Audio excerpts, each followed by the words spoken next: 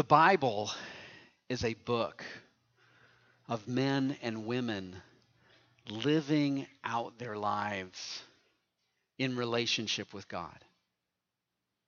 They might be living out their lives in a relationship with God as their judge or as their Savior and Lord, their King. The Bible isn't a book of prayer, but of men and women praying. It's not a book of beliefs, but a book of men and women believing in God. It isn't a book of ethics, but a book of people sinning and repenting and allowing God to right them again.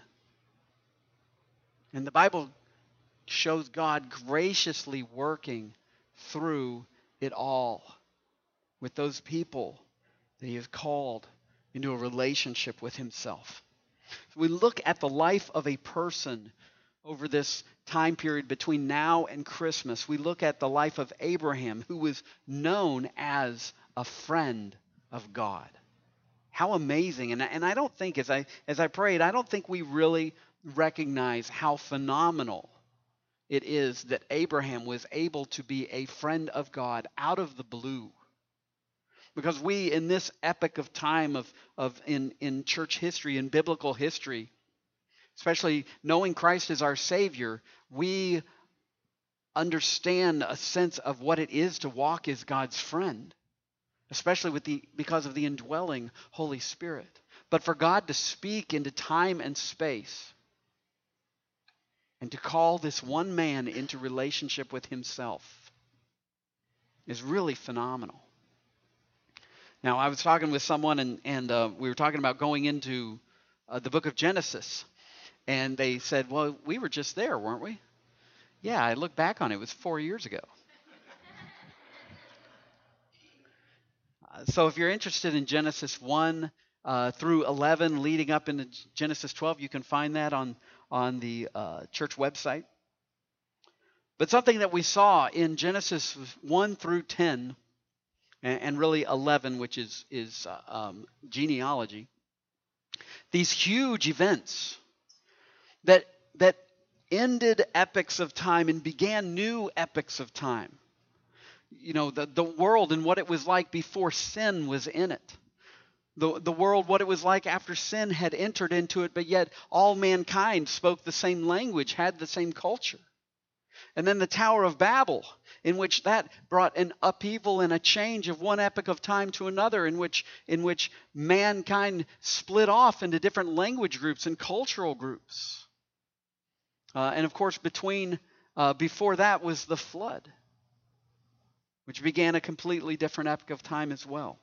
And through these huge events that define human history, that define our experience on this earth, we see in chapter 12 of Genesis the focus narrowing down to one man and one family. It makes me think of movies where, you know, there might be just viewing the huge rolling waves of the ocean that would toss an ocean liner to and fro, and then focusing in on one little fish swimming amidst it. That's the picture that we have here, at least in my mind. Welcome to my strange mind. But the story of Abraham starts with what makes Abraham special. Right off the bat, God's sovereign work in his life and really in the history of mankind. So we look at Genesis 12 here, starting with verse 1. And I should say that chapter 11 ends with this genealogy and ends with talking about Abraham's father, Terah, and Abraham, and it describes them leaving the Ur of the Chaldeans and moving to Haran. And what we learn from Genesis 12 is how God had called Abraham while he was in Ur of the Chaldeans. And we'll see that in Acts 7 too.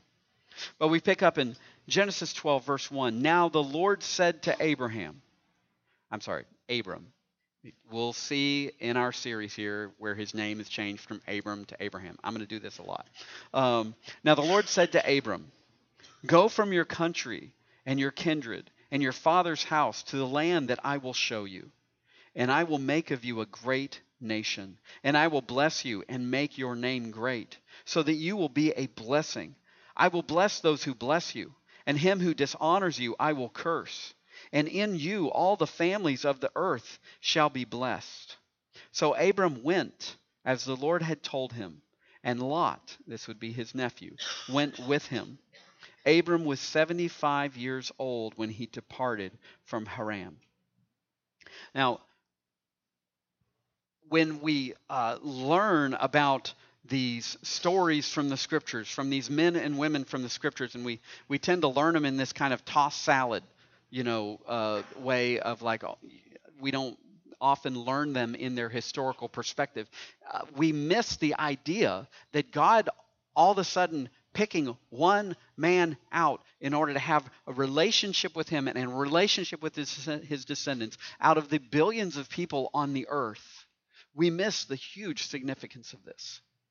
And also I want you to see the key themes of the rest of the book of Genesis. Really the whole Pentateuch, the first 5 books of the Bible, Genesis, Exodus, Leviticus, Numbers, Deuteronomy. These key themes are set here in verses 1 through 3 of chapter 12. Now I want you to see that God always lives, as we saw through our time in the book of Hebrews, God always lives with his privileged people in a covenant relationship. For the Old Testament, testament means covenant.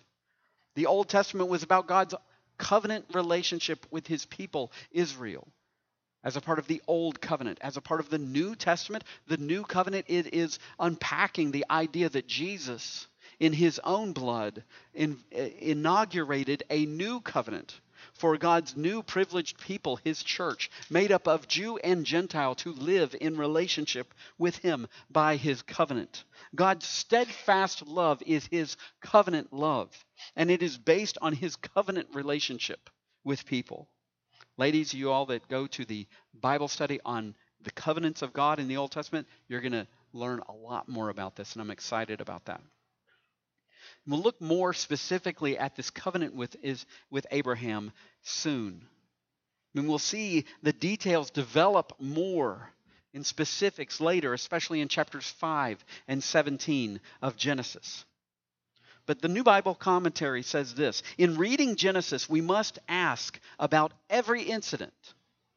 How does this contribute to the fulfillment of this promise of land, nationhood, and covenant relationship of blessing to the nations? This promise and these elements of this covenant relationship that God began with Abraham, every other incident in Genesis is a reflection on these things. So interestingly, we see God speaking. If you were just reading these 4 verses, you would see that God is speaking to Abraham, and then it says, and he left Haran. All right, which I thought he was called by God in Ur of the Chaldeans. Well, Stephen in Acts 7 helps us to better understand this. He says, brothers and fathers, hear me. The God of glory appeared to our father Abraham when he was in Mesopotamia, speaking of Ur of the Chaldeans, and before he lived in Haran, and said to him, go out from your land and from your kindred, and go into the land that I will show you. Then he went out from the land of the Chaldeans and lived in Haran. And after his father died, God removed him from there into this land in which you are now living. So just a map here to kind of show what Stephen is talking about is Ur of the Chaldeans, and many of you have seen this before, is really where later Babylon, modern-day Iraq, is located, and Haran is up to the northeast, and what you don't see on this map is the Fertile Crescent of civilization and of agriculture that the journey from Ur to Haran would have followed. And so it was Abraham's father Terah and the rest of Abraham's family that went with him, and we can discern from these passages that it was really in honor of his father Terah, and it was probably Abraham's father that was kind of like, I don't want to go any further than this. It was after Terah, Abraham's father, died in Haran that, as Stephen tells us, after his father died, God removed him, speaking of Abraham, from there into this land in which you are now living, which God had called Abraham to Canaan, which became modern-day Israel, the Jewish promised land. They called it the promised land when they were in Egypt because it had been promised to Abraham and to them as his descendants. So I hope this doesn't confuse you too much, but back into our passage in Genesis 12. We read, "And Abraham took Sarai," her name would later be changed to Sarah, "his wife, and Lot, his brother's son," being his nephew, "and all their possessions that they had gathered, and the people that they had acquired in Haran. And they set out to go to the land of Canaan. And when they came to the land of Canaan, Abram passed through the land to the place of Shechem, to the oak of Moreh. And at that time the Canaanites were in the land. Then the Lord appeared to Abram and said, 'To your offspring I will give this land.' So he built there an altar to the Lord who had appeared to him. From there he moved to the hill country on the east of Bethel and pitched his tent, with Bethel on the west and Ai on the east. And there he built an altar to the Lord and called upon the name of the Lord." You know, as we have titled this series, Friend of God, being a friend of God must be really, really special. I mean, it's pretty much the best name dropping a person can do, right? You know, I was just talking with God the other day, and this is what he kind of told me. This is what I was saying to him. You know, what if you were to say, you know, I was just talking with, you know, for me it's Albert Mohler, you know, or I was just talking with, I don't know, in Indianapolis, Bill Gaither, right? Is that the name? You know, we were just shooting the breeze. Or I was just talking with Peyton Manning, and he was telling me about his kids. You'd be like, "You what?" I mean, how the ultimate, and this is an example of, we don't really think of the significance of this one man being called out as a friend of God. I was just talking with God the other day. Excuse me? You know, the most amazing name dropping you can think of. It's pretty amazing to be able to talk to him and to ask if he could help with a project, right? You know, I'll just give my friend God a call. I bet he can come in, and he's got some tools for this. He could probably help me with this. And as we'll see, Jesus let his followers know that he considered them his friends. And anyone will, as we'll see, who trusts in Christ is also considered a descendant of Abraham, a friend of God themselves. It's pretty amazing. And so I think it's important for us, first of all, we're not necessarily unpacking these verses at first here, but it's amazing and it's important for us to see what it means to be God's friend. Where does it come up that Abraham was the friend of God? James speaks about it in James 2:23, where he says, "The scripture was fulfilled that says, Abraham believed God, and it was counted to him as righteousness," meaning righteousness was added to his account. And he was called a friend of God. James connects Abraham's righteousness from God with his being a friend of God. It's kind of like a guy saying, "Hey, if you're going to roll with me, you need to change those clothes." You know, or if you're going to hang out with me, you need to clean up your language. You know, and as it comes with God, it's like, if you're going to be a friend of mine, you need to be perfectly righteous. So Abraham had God's righteousness credited to him so that he could be a friend of God.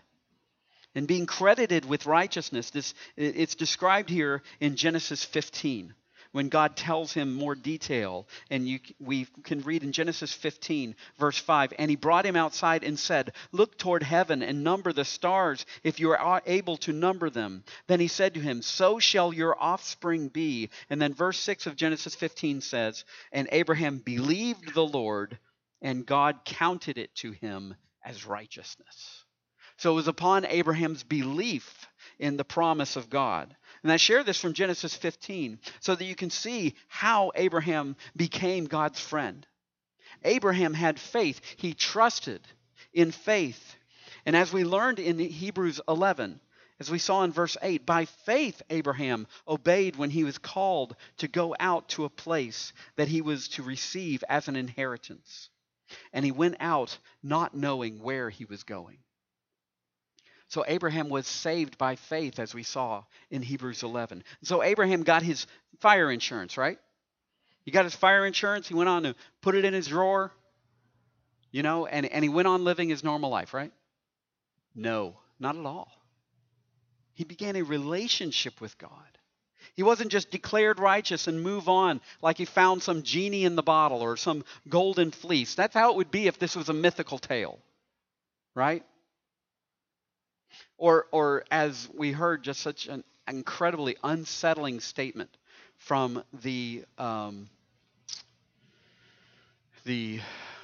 the saint, the patron saint of the Russian Orthodox Church this past week, declaring any man that dies in the war in Ukraine, it is such a righteous act that he is doing that if he should die in that, all of his sins are forgiven. Hey, that's the ultimate fire insurance, right? That's the kind of relationship, not even relationship. That's the kind of arrangement that we would think of with God. This mythical idea of, I fought this God and I attained this power or this respect. I became a demigod. I became a titan. And that meant I can go on and do whatever I wanted to do. No. God gave Abraham a relationship with him. He was called God's friend. That's what God has always called people into a relationship with him. We'll see more in the New Testament, the explanations of this in a moment. But see how Abraham was celebrated throughout the Old Testament because of his ongoing relationship with God. Jehoshaphat speaks in 2 Chronicles 20, verse 7, "Did you not, our God, drive out the inhabitants of this land before your people Israel and give it forever to the descendants of Abraham, your friend?" And all the promised descendants of Abraham would have the opportunity to be friends of God, as we see this physically in the nation of Israel in Isaiah 41. "But you, Israel, my servant, Jacob, whom I have chosen, the offspring of Abraham, my friend. You whom I took from the ends of the earth and called from its farthest corners, saying to you, you are my servant. I have chosen you and not cast you off. Fear not, for I am with you. Be not dismayed, for I am your God. I will strengthen you. I will help you. I will uphold you with my righteous right hand." All of this because they are descendants of Abraham, God's friend. And as descendants, they as a nation were his privileged people, his friends as a nation as well. If someone introduces you to their friend, what would you expect to hear about their relationship? Maybe how or where they met. Maybe things that they've had in common, how they got to know each other, experiences that they've had together. That is a friendship. That is the relationship that Abraham and all of his descendants, as we will see from Galatians 3, anyone who trusts in Christ is a descendant of Abraham. This is the type of relationship that we have been called into. How did you meet him? What experiences have you had with him? What do you have in common with God, your Savior? Throughout this series, I don't want you to just better understand Abraham. I want you to see the principles of what it means to be able to walk in relationship with God as his friend because of his righteousness that has been given to you. And I think we'll see over and over that it is not about impressing God. None of us have a relationship with God because of catching his attention. Because God looked at us and said, "Hey, I want to be on that guy's team." It's all about his gracious choice to declare us righteous and to let us know him. But like a coin has two sides to it, relationships have two sides to it, right? And the same is true in relationships like a coin. And the same is true about a relationship with God. But know this, God does the heavy lifting. God makes the relationship possible. As we see everything that God promises Abraham with. And what we do like Abraham is trust and obey. So looking at a relationship with God like two sides of a coin, let's first see God's side of the friendship. So looking back here at Genesis 12, we read, the Lord said to Abraham, go from your country and your kindred and your father's house to the land that I will show you, and I will make of you a great nation, and I will bless you and make your name great so that you will be a blessing. I will bless those who bless you, and him who dishonors you I will curse. And in you all the families of the earth shall be blessed. You know, Ur and Haran, these two cities, the city that Abraham was called from and the city that he moved to originally with his father and his family, they had something in common. They were both major centers of worship of the Chaldean moon god. Abraham's father and Abraham, before God called him to himself, were worshipers of the Chaldean moon god. And we take that from historical fact and other things, not just from that idea that the center of those two cities were center of this worship. Nothing is said of Abraham worshiping God before we meet him in Genesis 11 and 12. Nothing is said of him like what is said of Job, that he walked in a relationship with God, or of Melchizedek, who was a priest of the Most High God, though those two are not called friends of God like Abraham is. God speaks to Abraham, I believe, as audibly and as loud as this moon worshiper needed him to speak. And he made it clear what he wanted him to do. And he made it clear that Abraham would be the beginning of something special between God and man. Friendship. Covenant friendship. God promised to give Abraham a land, and more detail is going to be given. As we mentioned in verse 15, he says to Abraham, look around, all this is going to be your descendants. God promises to give him a great name. Abraham's friendship with God would change his life into something recognized by all as significant, impactful, and purposeful. And this flows from his friendship with God. He promises to make him a great nation. The ESV Study Bible says God's purpose for Abraham, that he become a great nation, stands in obvious tension with Sarai's barrenness and the summons to leave his homeland. Would have been easy for Abraham to say, that's great, but why not do that here? I got everything set up for it. I mean, I got these business ideas. I've got these partnerships. I mean, I think I'm right on the cusp of being great here, God. God says, no, I'm going to pick you up. I'm going to go put you in the middle of cities and people that are inhabiting that land. You're going to start from scratch. And you're going to start being a great nation with a wife who cannot have children. Welcome to God's way. And fourth of all, he tells him that he will enjoy a special covenant relationship with God. And essentially, God tells Abraham that he is going to take personally, God's going to take it personally, however somebody relates with Abraham. All right? Somebody blesses you, I'll bless them. Somebody curses you, I will curse them. These are essentially what all religious people care about. God's blessing and staying away from God's cursing. Or whatever God it is that they're worshiping. And Abraham becomes, for the entire earth, the litmus test of how God is going to relate to someone. How do you treat my friend Abraham? That's pretty amazing. You know, we experience that. It's like, hey, you can't talk to my friend that way. Hey, or somebody's talking bad, hey, don't talk about my friend that way.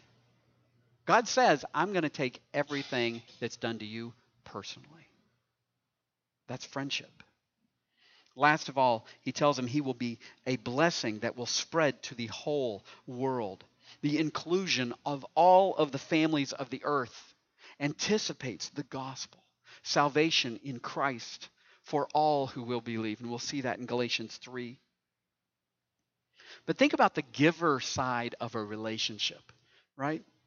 Parents or grandparents with children or grandchildren at Christmas morning.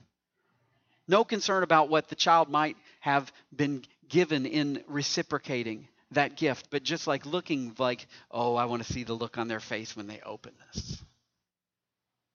Only wanting to enjoy the giving and the seeing of that gift being received.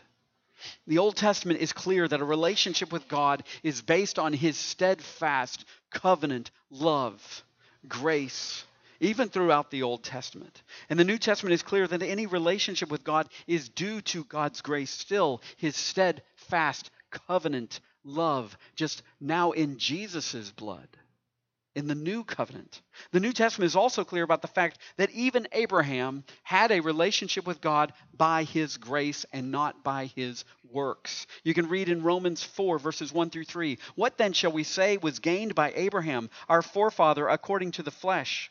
For if Abraham was justified by works, he has something to boast about, but not before God. For what does the scripture say? Abraham believed God, and it was counted to him as righteousness. He was saved by faith, by grace, through faith. And we see that all who trust in Christ are included in those who are blessed through Abraham, as Galatians 3, verse 8 through 9 tells us. In the scriptures, this is really cool. Foreseeing that God would justify the Gentiles by faith, preached the gospel beforehand to Abraham. I don't know about you, but I didn't like read about the cross or things like that in this revelation to Abraham. But we're being told here, God preached the gospel to Abraham when he said, "In you shall all the nations be blessed." Then he goes on to say in verse 9, and what a wonderful verse, "So then those who are of faith are blessed along with Abraham, the man of faith." We access the same friendship with God through the same process that Abraham went through, trusting and obeying what God has provided. And for this, if you know Christ as your Savior, you should be grateful. If you don't know Christ as your Savior, you have one thing to offer to God: your sin. And that might sound strange, but here's what it looks like. God, I got sin, and it has separated me from you. But Jesus paid for it. He took the penalty of it. And so God, my sin, I believe, was laid on Christ so that I could have your righteousness. Will you take the penalty of my sin from me? All these sins that I've committed, all these sinful thoughts that I have, all these sinful ways that I walk in, and let me know you through Christ. That's how we begin a relationship with God. He confirms that with his Holy Spirit indwelling us. And we too become a friend of God. Well, let's look at the other side of the relationship coin and see man's side of the friendship. Kind of let the cat out of the bag there. It's about receiving. It's about trusting and obeying. And we see in Abraham's life, it says, so Abraham went as the Lord had told him. Step number 1. And Lot went with him. Abraham was 75 years old when he departed from Haran. Anybody want to make that walk at age 75? And Abram took Sarai his wife, and Lot his brother's son, and all their possessions and that they had gathered, and the people that they had acquired in Haran. And they set out to go to the land of Canaan. Abraham trusted and obeyed. And so by the time he leaves from Haran, that kind of stopover where Abraham's father Terah died, he entered into the most difficult part of this journey, into the unknown. Interestingly, this statement here, the people that he had acquired in Haran. Jewish history describes Abraham as becoming a preacher of this relationship with the Most High God. And it's understood that when it describes the people that he acquired in Haran, these are people that he led into the same faith in this promise of the Most High God. I mean, we'll see chapters later that when Abraham needs to go and save his nephew Lot, he has an army with him. And this is the first place that we see that these are likely converts to this promise that travel with him. So we have this picture of it just being like Abraham and Sarah and a couple donkeys behind them. That is not what we're talking about here. Abraham became a prophet of God as well. And so we'll see next what Abraham did when he entered Canaan as an outnumbered outsider. When they came to the land of Canaan, Abram passed through the land to the place at Shechem, to the oak of Moreh. At that time, the Canaanites were in the land. Shechem specifically is a center of Canaanite pagan idolatry. And they typically set up their worshiping area around groves of trees. So this oak of Moreh would have been regionally known likely as being one of these Canaanite worship areas where they would do these detestable things. And we're told specifically, the Canaanites, they were in the land, believe me.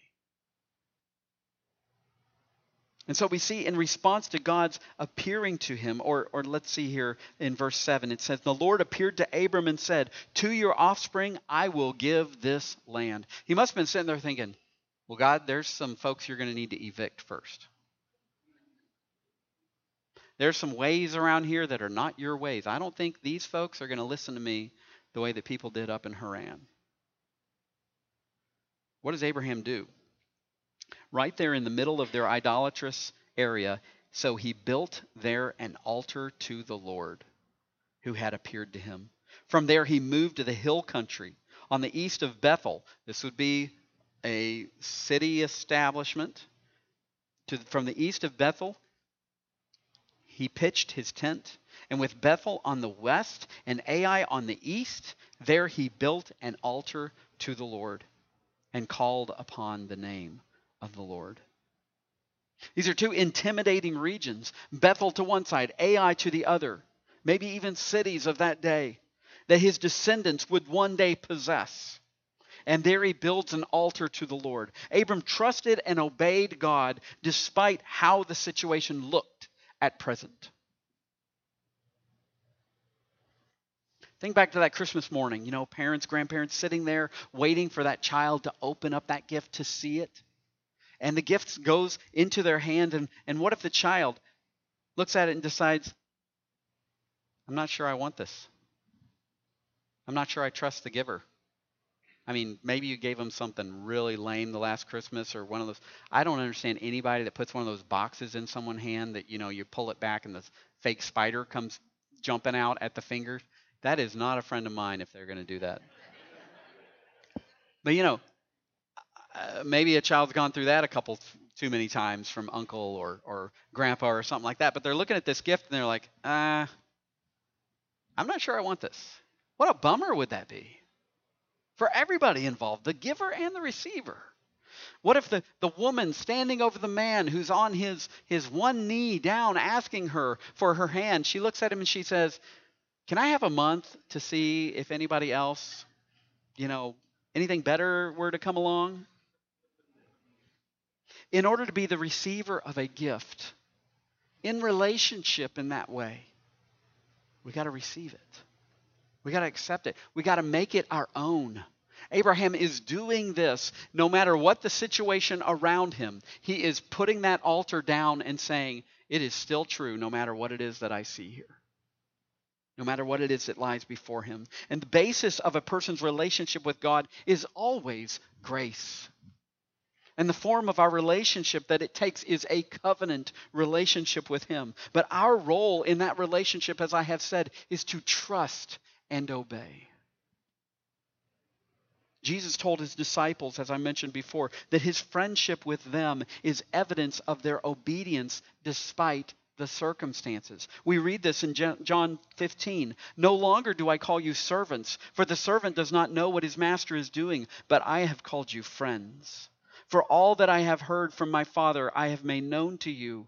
You did not choose me, but I chose you and appointed you that you should go and bear fruit, and that your fruit should abide, so that whatever you ask the Father in my name, he may give it to you. And then he says in verse 19 of John 15, if you were of the world would love you as its own.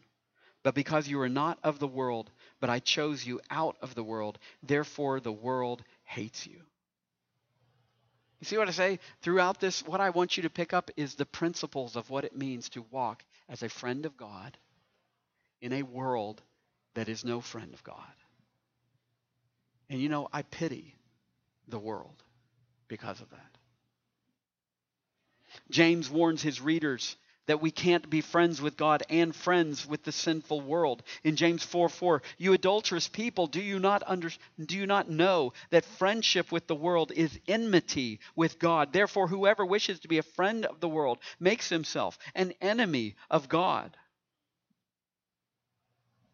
And one New Testament passage that I love is thinking about this double-sided coin of a relationship with God. And I've shared this with many of you in personal conversations and such. One New Testament passage that I love that describes this double-sided relationship of conversion, coming into a true born-again relationship with God, is Ephesians 1, verses 11 through 13. In which first in verses 11 and 12, we see God's side of the coin. In him we have obtained an inheritance, having been predestined according to the purpose of him who works all things according to the counsel of his will, so that we who were the first to hope in Christ might be to the praise of his glory. And then we see in verse 13, man's side, our side of the relationship with God. In him you also, when you heard the word of truth, the gospel of your salvation, and believed in him, you were sealed with the promised Holy Spirit. We talked last week about the closing benediction of the book of Hebrews, where he prays, may the God of peace equip you. I mean, there's a lot of equipping that's available from God. We described it how it's almost like, and the same is in beginning a relationship with God. It's like setting up dominoes. It's like God has set up this elaborate, since before the foundation of the world, he's been setting this up. That's mind-blowing. I mean, it says in Revelation, the names that were written in the Lamb's book of life since before the foundation of the world. Understand that. But so God's been setting up this relationship with him. And he's got it all set, and he's got this one domino, and it's like we're just told, believe me, trust me. And it's like a question of, am I going to take that domino? And I believe. And God has done the lion's share of the relationship. That's what it comes down to. That's what we see going on in Abraham's life. God said, go and do this, and the next couple verses later, so Abraham went. That's what it looks like. When a person yields to and obeys the gospel, God unleashes regenerating work in their life and they are converted. And the evidence is the Holy Spirit indwelling us. And if this describes you, let it change your life. Devote yourself to knowing and getting to know God better as his friend. I'd just like to close with the lyrics to a song that I love, and I've been looking forward to sharing these lyrics. It's a song by one of my favorites, Andrew Peterson. It's called Canaan Bound. And it says, Sarah, take me by my arm. Tomorrow we are Canaan bound. Where westward sails the golden sun, and Hebron's hills are amber crowned. So bid your troubled heart be still. The grass, they say, is soft and green. The trees are tall and honey filled. So Sarah, come and walk with me. Like the stars across the heavens flung, like water in the desert sprung, like the grains of sand have our many sons. O Sarah fair and barren one, come to Canaan, come. I trembled at the voice of God, a voice of love and thunder deep. With love he means to save us all, and love has chosen you and me. Long after we are dead and gone, for 1,000 years our tale be sung. How faith compelled and bore us on. How barren Sarah bore a son. So come to Canaan, come. Where westward sails the golden sun, and Hebron's hills are amber crowned. So Sarah, take me by my arm. Tomorrow we are Canaan bound.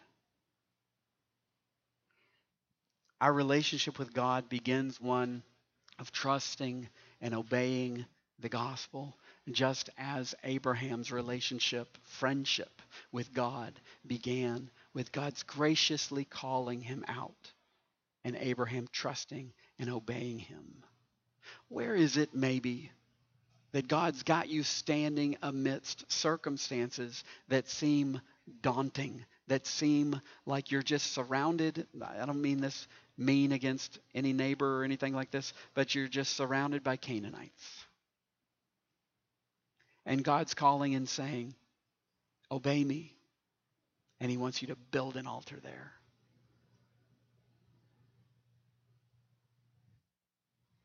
Let's go to Canaan with him. Let's bow our heads. Father God,